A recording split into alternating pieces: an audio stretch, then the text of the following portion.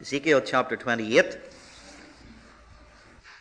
Now we're not going back in time. We studied last week chapters 25 through to 32, and we took quite a large chunk and we looked at God's judgment of the Gentile nations, specifically the nations that were surrounding about his own land, Israel. And we saw how apt that was and contemporary in our particular situation. It wasn't specifically prophetic or as a prophecy, but we can see the parallels that there are today, and indeed the parallels there are in prophecy, particularly in Zechariah chapter 14, where in a day yet to come all the nations of this world will gather around Israel, and we can see the stage beginning to be set even this very evening as we speak. But we're going back a little to chapter 28. You remember that chapter 28 was a prophecy against the prince of Tyre. Tyre was the major city in the Mediterranean world, the major city of trade, and God pronounced judgment upon it because it laughed at Israel and Jerusalem at the fall of the temple and of the siege of the Babylonians. But we're going back on our ground that we've already covered simply because there's a greater significance in chapter 28 of the book of Ezekiel. And we see that within this chapter there's not only judgment upon the prince of Tyre, but God speaks by his Holy Spirit concerning Lucifer, and that's why we have the title tonight, Lucifer's Life Story. So let's read chapter 28 together. The word of the Lord came again unto me, saying, Son of man, say unto the prince of Tyrus, Thus saith the Lord God, Because thine heart is lifted up, and thou hast said, I am a God, I sit in the seat of God, in the midst of the seas, yet thou art a man, and not God, though thou set thine heart as the heart of God. Behold, thou art wiser than Daniel. Just pause for a moment. It's very interesting that Daniel, who was a contemporary of Ezekiel in this particular time, had a reputation already with Ezekiel and with the people that were in captivity.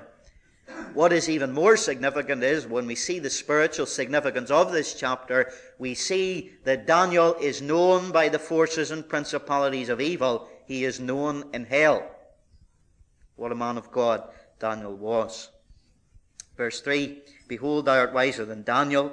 There is no secret that they can hide from thee. With thy wisdom and with thine understanding thou hast gotten thee riches, and hast gotten gold and silver into thy treasures.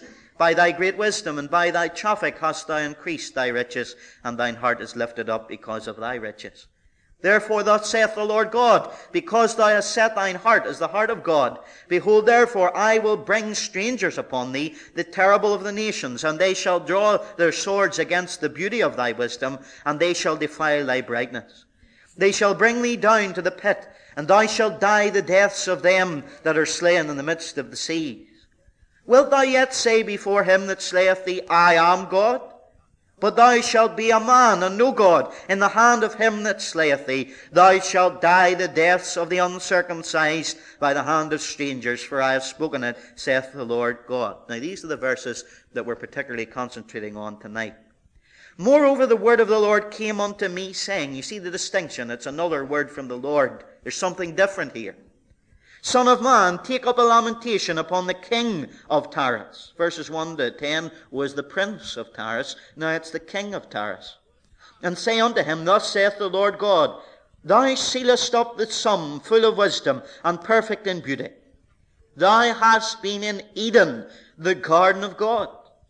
Every precious stone was thy covering, the sardis, topaz, and diamond, the beryl, the onyx, the jasper, the sapphire, the emerald, the carbuncle, and gold. The workmanship of thy tabrets and of thy pipes was prepared in thee in the day that thou wast created.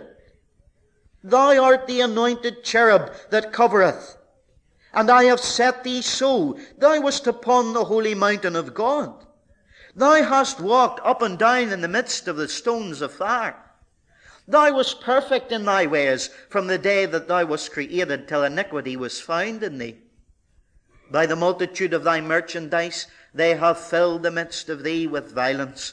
And thou hast sinned, therefore I will cast thee as profane out of the mountain of God, and I will destroy thee, O covering cherub, from the midst of the stones of fire. Thine heart was lifted up because of thy beauty. Thou hast corrupted thy wisdom by reason of thy brightness. I will cast thee to the ground. I will lay thee before kings, that they may behold thee. Thou hast defiled thy sanctuaries by the multitude of thine iniquities, by the iniquity of thy traffic. Therefore will I bring forth a fire from the midst of thee.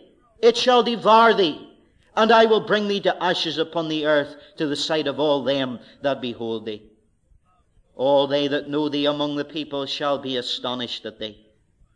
Thou shalt be a terror, and never shalt thou be any more. I don't need to tell you that Lucifer is alive and well in our 21st century world.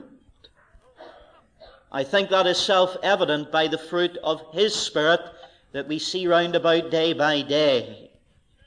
The world indeed, as the Scripture teaches, lieth in the lap of the wicked one.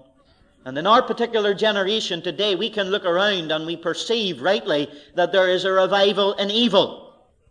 We see Satan worship at an all-time high. I'm told that it's the fastest growing religion in the United States, and I suspect it's the same here in the United Kingdom.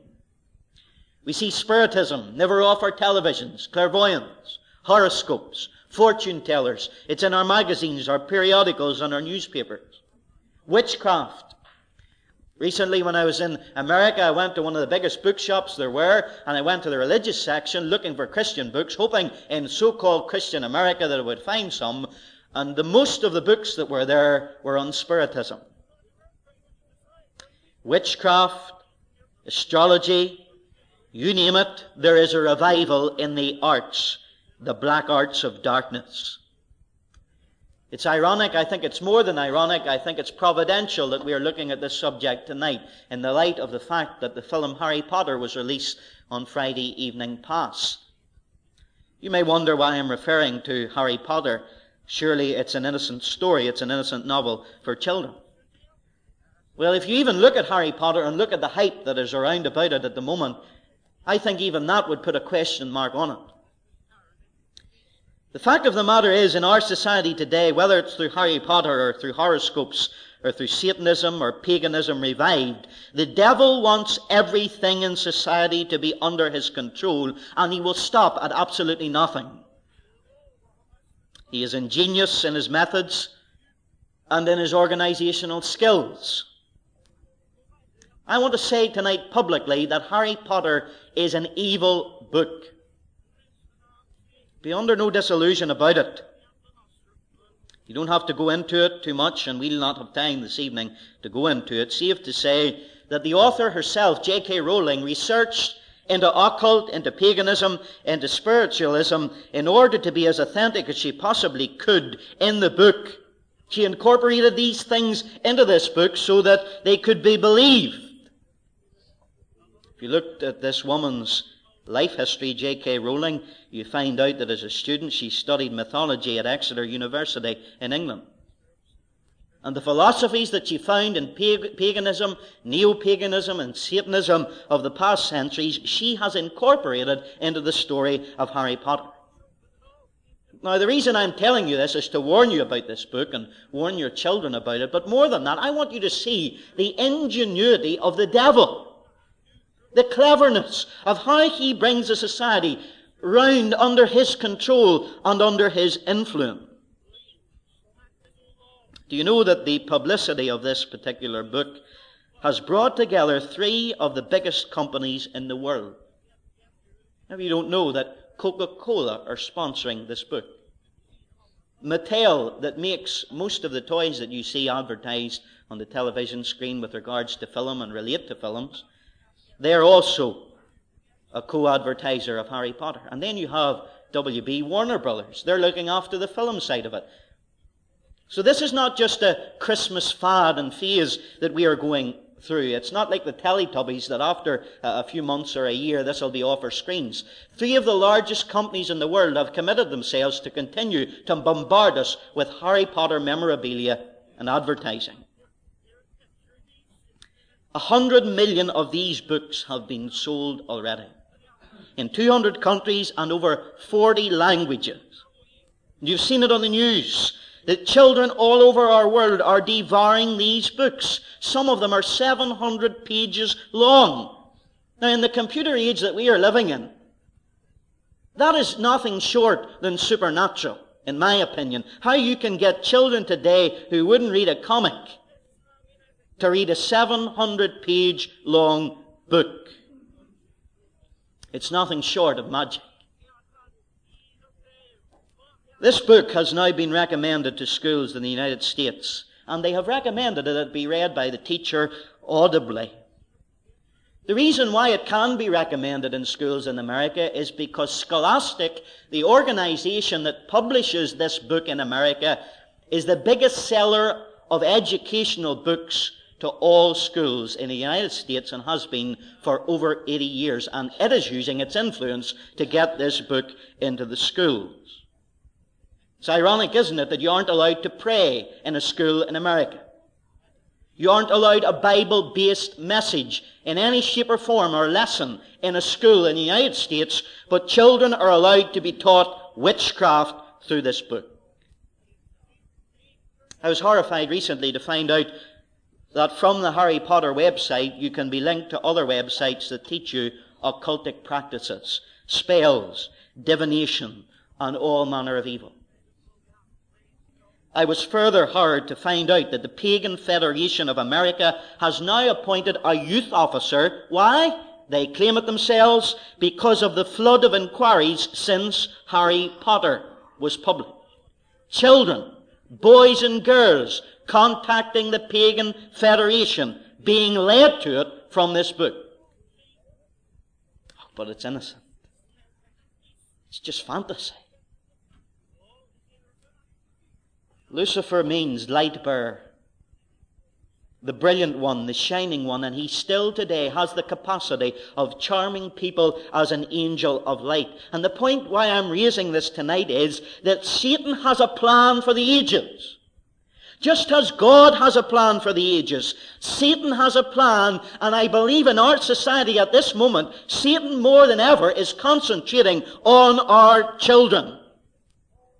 I believe that he is pushing in our generation more than ever again for an explosion of godlessness onto the stage of history that this world has never witnessed or never will witness again. The problem is people, and sadly God's people too, are ignorant of his devices. And as Hosea the prophet said hundreds of years ago, my people are destroyed through lack of knowledge. Satan is numbing the church to his devices around, so much so that professing Christians have now written books recommending Harry Potter to young Christian boys and girls. We are numb to his activities in the church. We have been numb to his activities in our home life, in education, in social pleasure, and more than ever, my friends, it is necessary for the Church of Jesus Christ to get back to basics. The philosophical question that is bandied about the halls of universities through every age are these three. Where do we come from? Why are we here? Where are we going? And I want us to ask those three questions of Lucifer tonight. And the answers, I believe, are found in Ezekiel 28. The purpose of this study this evening is that we would know our enemy. We need to know him. If we're going to fight him, we need to know him.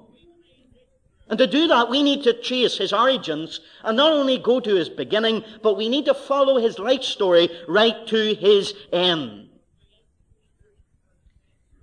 Satan is described in the Scriptures as a thief, a murderer, a liar. In fact, our Lord described him as the father of lies. And can I say this evening? He doesn't like his cover being blown. He likes to appear as a little childish story. I can testify to that personally. When I was in Portadown Baptist, one Sunday evening I'd planned, I believe, being led by God to preach in Genesis chapter 3 on the serpent and how the serpent controls people's lives. No one knew I was preaching on the subject. It hadn't been advertised in the paper or even in the church. And I came down to the church early that evening for the prayer meeting before the gospel meeting, only to find that right across the car park Satanic symbols had been graffitied right across on the ground. There was a large board left in the middle of the car park with satanic hexes and blasphemous statements and cartoons of Satan that would have set a shiver up your spine. No one knew. But he knew. Satan has a plan for the ages. But what he doesn't want us to know is that he is hastening to a judgment and a doom. He is going to get his just deserts. Scholars, some of them say, and some Christians say, surely Ezekiel 28, is it not simply about the king of Tyre? Are you not reading into it a little bit? Well, first of all, some of those liberal scholars don't even believe in a personal devil. And you have to understand that and be careful of the books that you're reading. They don't believe in a person called the devil. It's an evil influence in society. It's immorality. But it's not a person. Yes, verses 1 through to 6 speak of the prince of Tyre. It speaks of his pride. It speaks of his wisdom and his wealth. And God says to him, though you think you're a god, you're only a man. So he's definitely talking about a man when he speaks of the prince of Tyre. And then in verses 7 to 10, he speaks of the judgment and destruction of the Babylonians, and indeed the prince of Tyre. So what we see in verses 1 to 10 definitely is King Ithobal II of Tyre. There's no doubt about that. But I hope you've seen that there is a transition in this text. You cannot ignore it. And you see from verses 11 on to verse 19 that the author, the prophet, moves now beyond an earthly scene, and he talks not now about the prince of Tyre, but about the king of Tyre. It seems, and you will see it clearer as we go through this study, that the king of Tyre is the spirit influence that animates the prince of Tyre. Indeed, the fearful thing about this text is that it is Satan himself, the real force of wickedness behind the prince of Tyre. And if you think this is far-fetched, I will draw your attention right back to the Garden of Eden in chapter 3 of Genesis, verse 14 and 15, where it was the first occasion that God addressed the devil through another person, the serpent. God spoke to the devil through the serpent. I take you to the New Testament and go to Matthew's Gospel 16, verse 23. And you see there that Peter, who had just confessed that Christ would be the rock, and the statement that he had made that he was the Son of God, would be the rock on which the church was built. And in the next breath, the Lord is turning around, cursing Peter. Not cursing Peter, but the spirit behind Peter.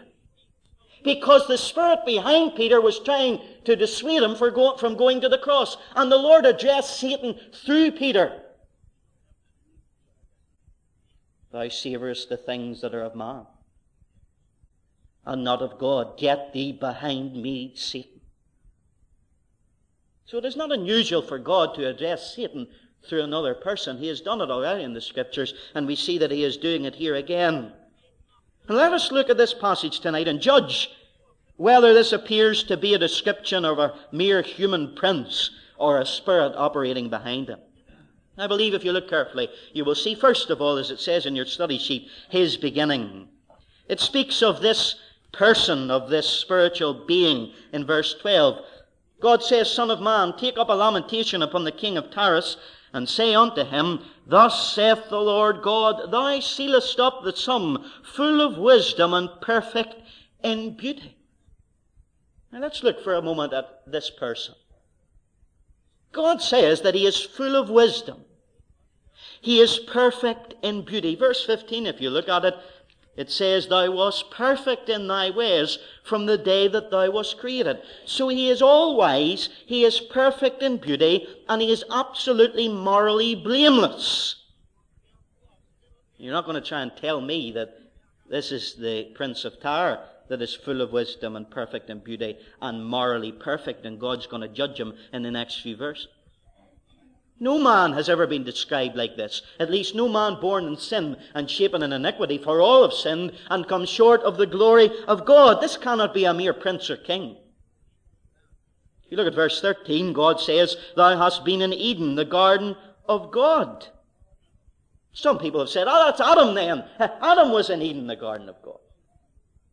If you read on in this verse, it says, every precious stone was thy covering, the sardius, topaz, diamond, beryl, onyx, jasper, sapphire, emerald, the carbuncle, gold, the workmanship of thy tabrets and of thy pipes were prepared in thee in the day that thou wast created. Was Adam arrayed in jewels from the tip of his head to the tip of his toe? Of course he was. This isn't speaking of Adam. This is speaking of something greater. This spirit being is described as being bejeweled with every stone fitted in beautiful settings of finest gold. And the only time you find these jewels mentioned again in Scripture is in the book of the Revelation, where the saints of God who stand in the glories of God and worship God are covered in these same jewels. And this great angelic leader, this spirit being, is covered in the same, a mass of brilliant colour. I was trying to imagine this today in the study. From the tip of his toe, jewels and diamonds sparkling, and you look at him, a technicolor of absolute brilliance.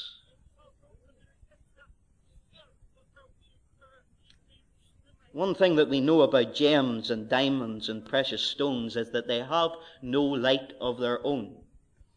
Take a diamond into a dark room, you'll see nothing.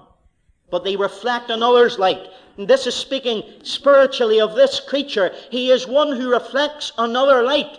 His beginning was, and I say it to you tonight, to reflect the very light of the universe, the light of God. It may have been that in the beginning, before his fall, he was given charge over creation. I don't know, the Word of God doesn't tell us. But one thing's for sure, when was the Prince of Tyre in Eden? He was never in Eden. Verse 13 says, the workmanship of his tabrets and his pipes. And that's musical language, that's a musical instrument. Musical instruments were originally created, I hope you know, to be a means of praising and worshipping God. But what God is saying here is that Lucifer had no need of musical instruments. For if you like, he had a built-in organ to praise God. He had his own pipes and his tabrets. The prophet is saying that Lucifer, because of this beauty, he was a musical instrument. He himself was an instrument of praise and glory to God. He didn't look for someone to play the organ. He was not just singing a doxology, he was a doxology to God. And that would lead us to believe that this Lucifer was in charge of praise in heaven. You see the picture beginning to be painted of his person. And then we see further in verse 14 his privileges. He's described, thou art the anointed cherub that covereth. Thou wast upon God's holy mountain. Now let me say this, that in the Old Testament Scriptures there were only three types of people who were anointed.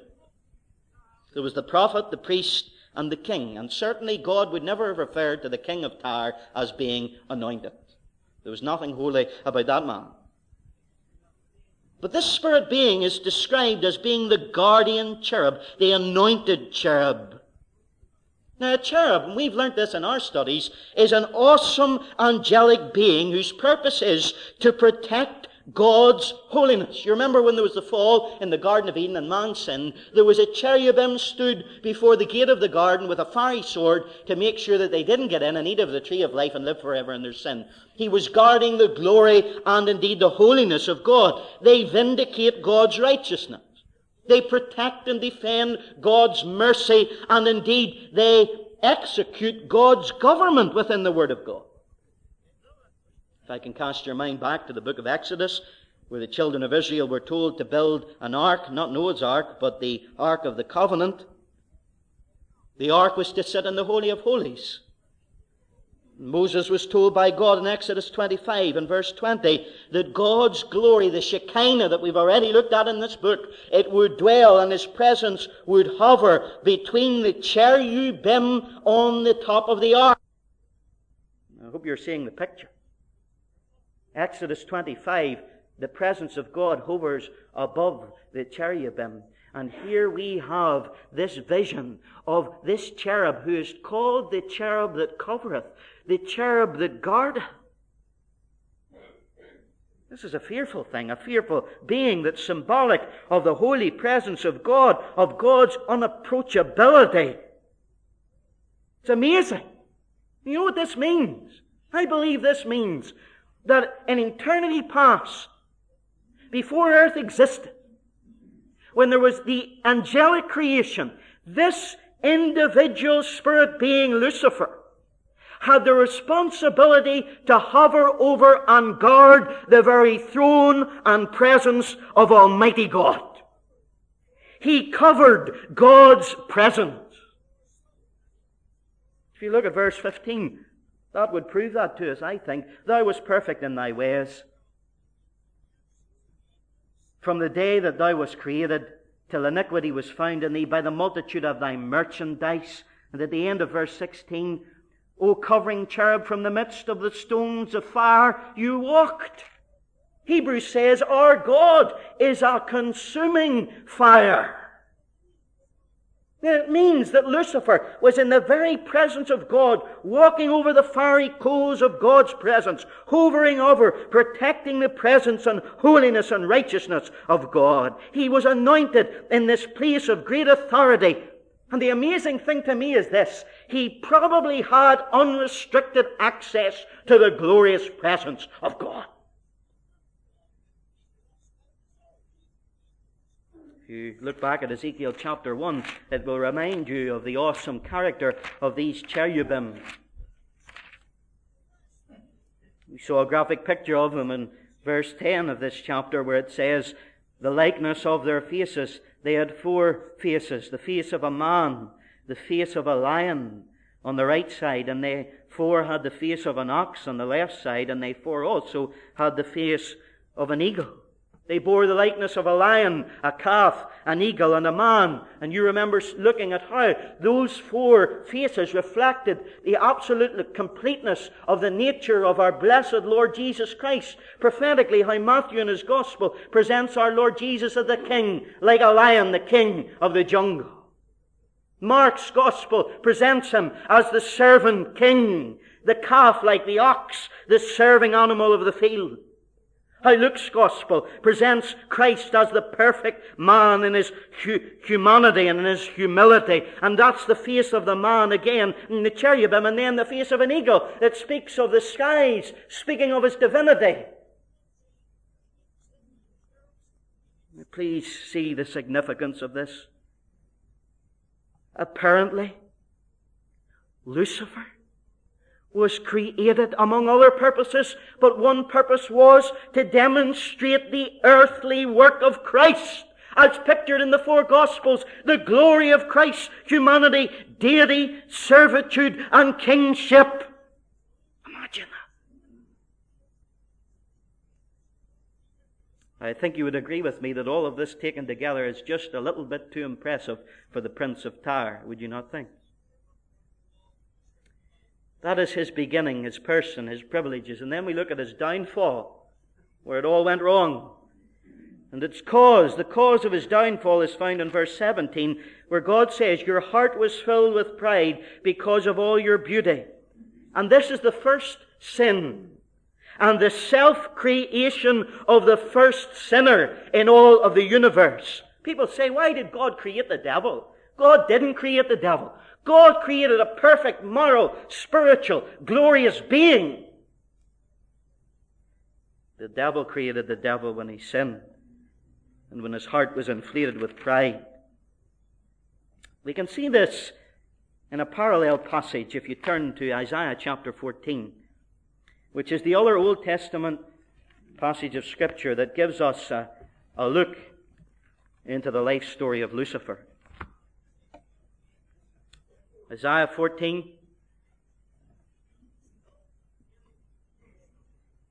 And verse 12.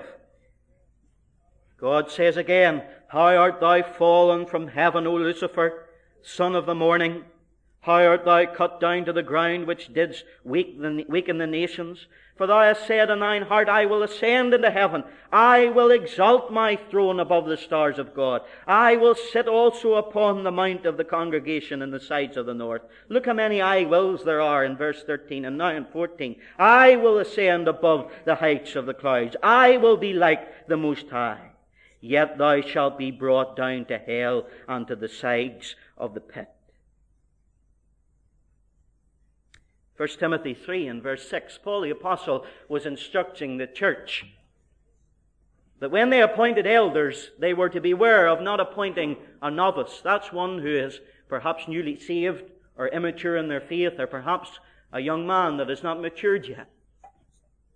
And when he was instructing the church, he plucks an example out of the history and the beginning of Lucifer's life story, and he says it's not to be a novice, lest being lifted up with pride, he fall into the condemnation of the devil. He's citing the sin of the devil. He was lifted up with pride. He fell into condemnation. If pride is a deadly enough sin to destroy the most powerful, wise, holy, and awesome being that has ever been created, how much more do we need to make sure that we are not walking independently of the Lord in self-righteousness, self-sufficiency, and pride? We must make sure as God's people that we are dependent upon God, that everything's handed into the hands of God. What we need to face is the question, are we living in Satan's sin of self-dependence, or are we puffed up with self-importance? We need to remember that we are only sinners saved by grace, and whatsoever we have received from the hand of God, and there is nothing in ourselves. Its cause was pride.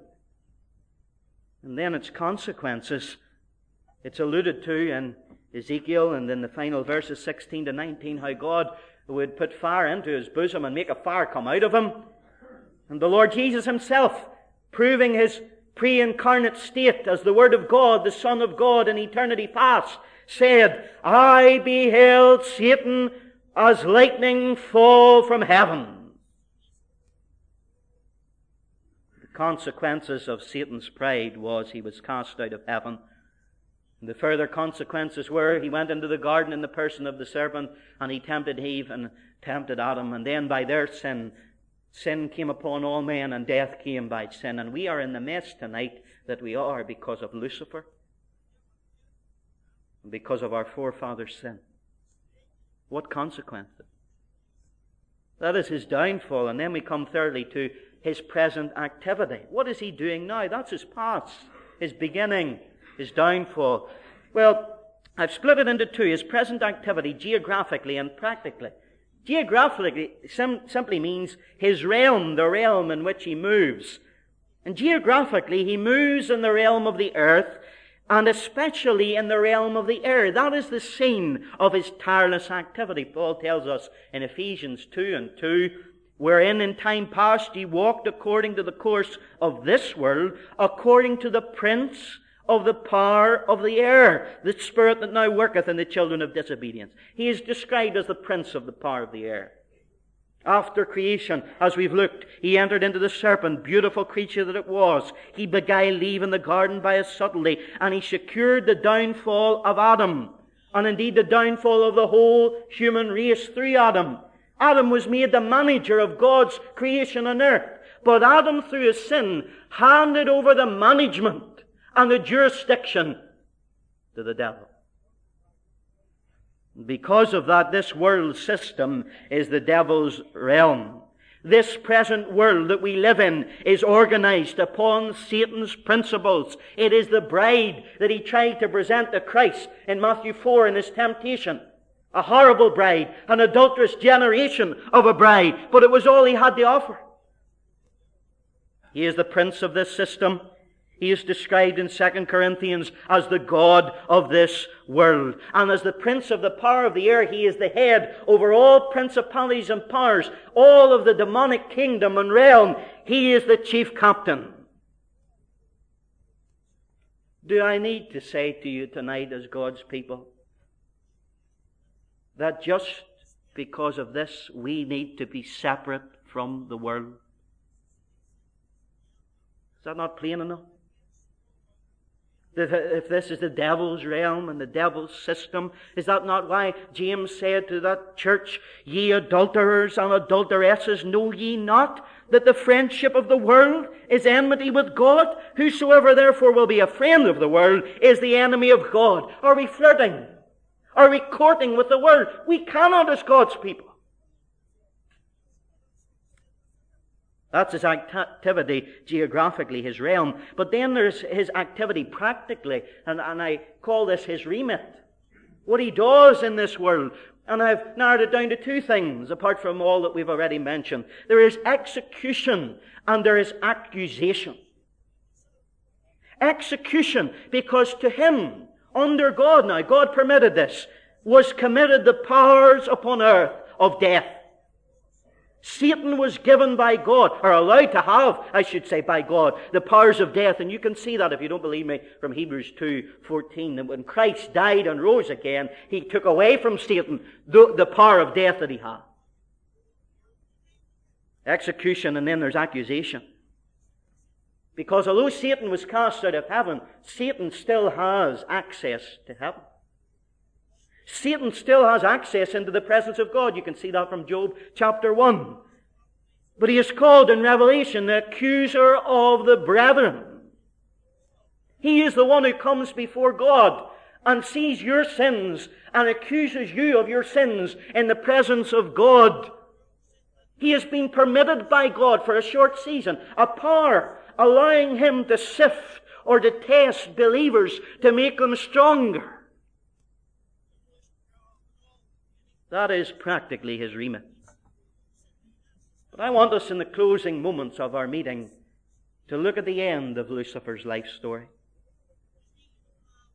And we look at it first of all, his final destiny in the Saviour's victory. We've gone very quickly over Lucifer's life story and his history from the beginning to what he is doing now. And you could categorize it all and put the title over it all, Satan against the saints. He is warring against God and warring against God's people right throughout time. But my friends, I want you to see that there is another agenda in history. There is another plan, and that is God's plan, and that is the plan that will prevail. For in Genesis chapter 3, we see that plan being given birth. And in verse 15, when God said, "I will put enmity between thee and the woman, and between thy seed and her seed. It shall bruise thy head, and thou shalt bruise his heel." God promised right in the beginning a Savior. And that Savior came, praise his name.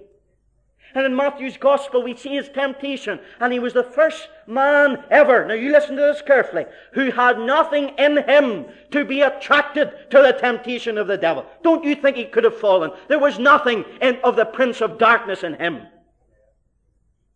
And he defeated him. Then he died. And in dying, death he slew. Then he rose. And in rising, he brought captivity captive and gave gifts to men. Before he rose, he gave a glimpse of his present ministry when he told Peter, "Peter, Satan hath desired to sift thee like wheat, but be of good cheer. I have prayed for thee, that thy faith fail not." Oh, praise God tonight. We have an advocate. If any man sin, we have an advocate with the Father, Jesus Christ the righteous. He that committeth sin is of the devil, for the devil sinneth from the beginning. But for this purpose the Son of God was manifested, that he might destroy the works of the devil. We overcome him by the blood of the Lamb and by the power of our testimony. Oh, isn't it wonderful that in the Saviour's victory, the devil's destiny is sealed. Then finally, his destiny is also sealed in Scripture's prophecy. And I believe at this moment in time, as Satan has done in the past, he is trying to finally defeat the forces of God in the universe.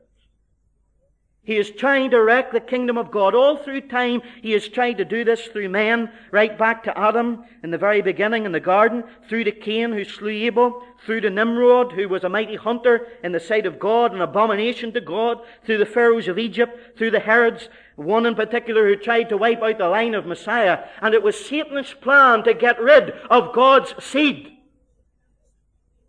And all those attempts failed. He has tried it through present-day kings and leaders and also in the past to take the field, to conquer good and bring godlessness to reign on the earth. Down through time, that's what he's been trying to do, to set the stage for a showdown between God and the forces of evil. And one day, and I believe very, very soon, God will allow him to take the stage. The church and the Holy Spirit's influence in the church will depart through the rapture, and the devil and the devil's man will take the stage. God will allow it. You know why God will allow it? So that there is a showdown. So that there is a grand finale, and so that he can finally put to an end the kingdom of Satan and set up the kingdom of God on the earth. You don't need to look far tonight to see that the spirit of Antichrist is already working as we speak. And very soon Satan will personify that spirit of Antichrist in his man of sin. It's amazing the parallels, isn't it? Just look at the king of Tyrus, a ruler controlled by the devil. And there is a ruler coming to this world who too opposeth, exalteth himself above all that is called God or that is worshipped, so that he is God, sitteth in the temple of God, showing himself that he is God. Sure, we today can look ourselves at leaders and kings in our world, and we can even now perceive the promptings of Satan in their actions and in their politics. We despair at times, don't we? We ask the question, why is there such unrighteousness in society? Why is there such injustice in the legal system and corruption in the government? I'll tell you why. Because the men that rule this world are only puppets in the hand of principalities and powers and minions of Satan. If you look at Daniel 10, we don't have time, but you see the man of God, Daniel, upon his knees in prayer for 3 full weeks. And then Gabriel, the angel of God, comes to him and brings the answer. But Gabriel tells him, you know, your prayer was answered the first day you were on your knees. But the prince of Persia, the kingdom of Persia, withstood the angel of the Lord. Later on, Daniel had to wrestle again with the prince of Grecia. Is there a better commentary to what we studied in the book of Ephesians not so long ago, chapter 6? We wrestle not against flesh and blood, but against principalities, against powers, against the rulers of darkness of this world, against spiritual wickedness in high places. That's why we're to put on the whole armor of God, that we may be able to stand against the wiles of the devil, those who work through wicked spirits in the heavenlies, the world rulers of this darkness. And it's already working. And one day soon, Satan's anointed will come forth. Hallelujah, we'll not be here. But the sad thing about it all is that some of our loved ones will. And after 7 years of tribulation, where Antichrist will be manifested, and the great tribulation of God's wrath will pour upon this earth in all of its ferocity, there will be the battle of Armageddon. And that battle of Armageddon will be the battle between the seed of the serpent, Antichrist, and the seed of the woman, Jesus Christ. And hallelujah! Then the Lord shall consume with the spirit of his mouth, and shall destroy with the brightness of his coming that Antichrist. I've got to do it. We can't go home without looking at Revelation 19. If you want to go home, you can. Revelation 19, verse 17, and let this rejoice your heart, my friend. This is his destiny.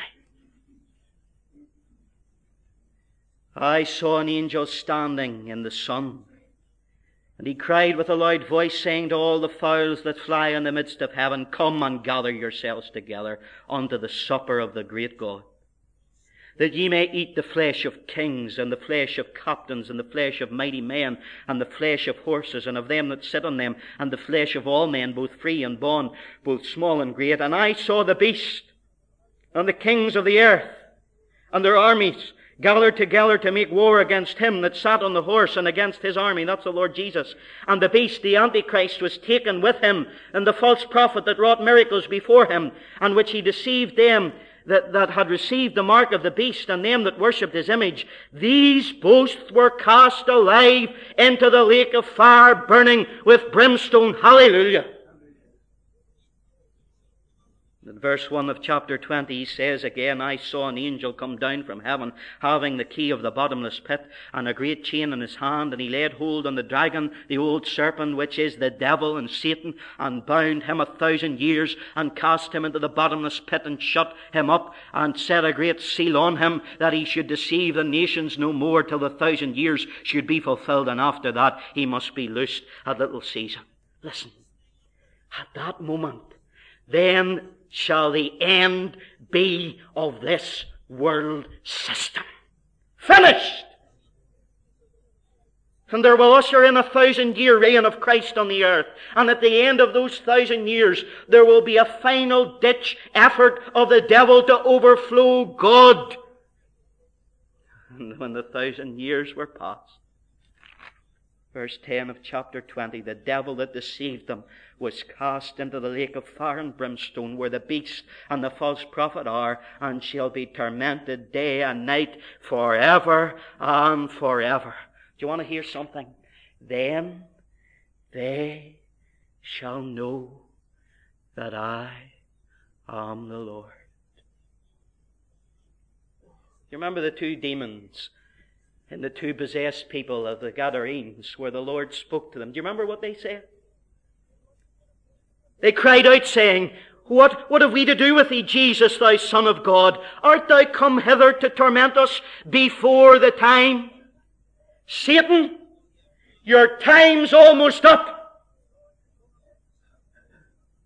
Glory to God.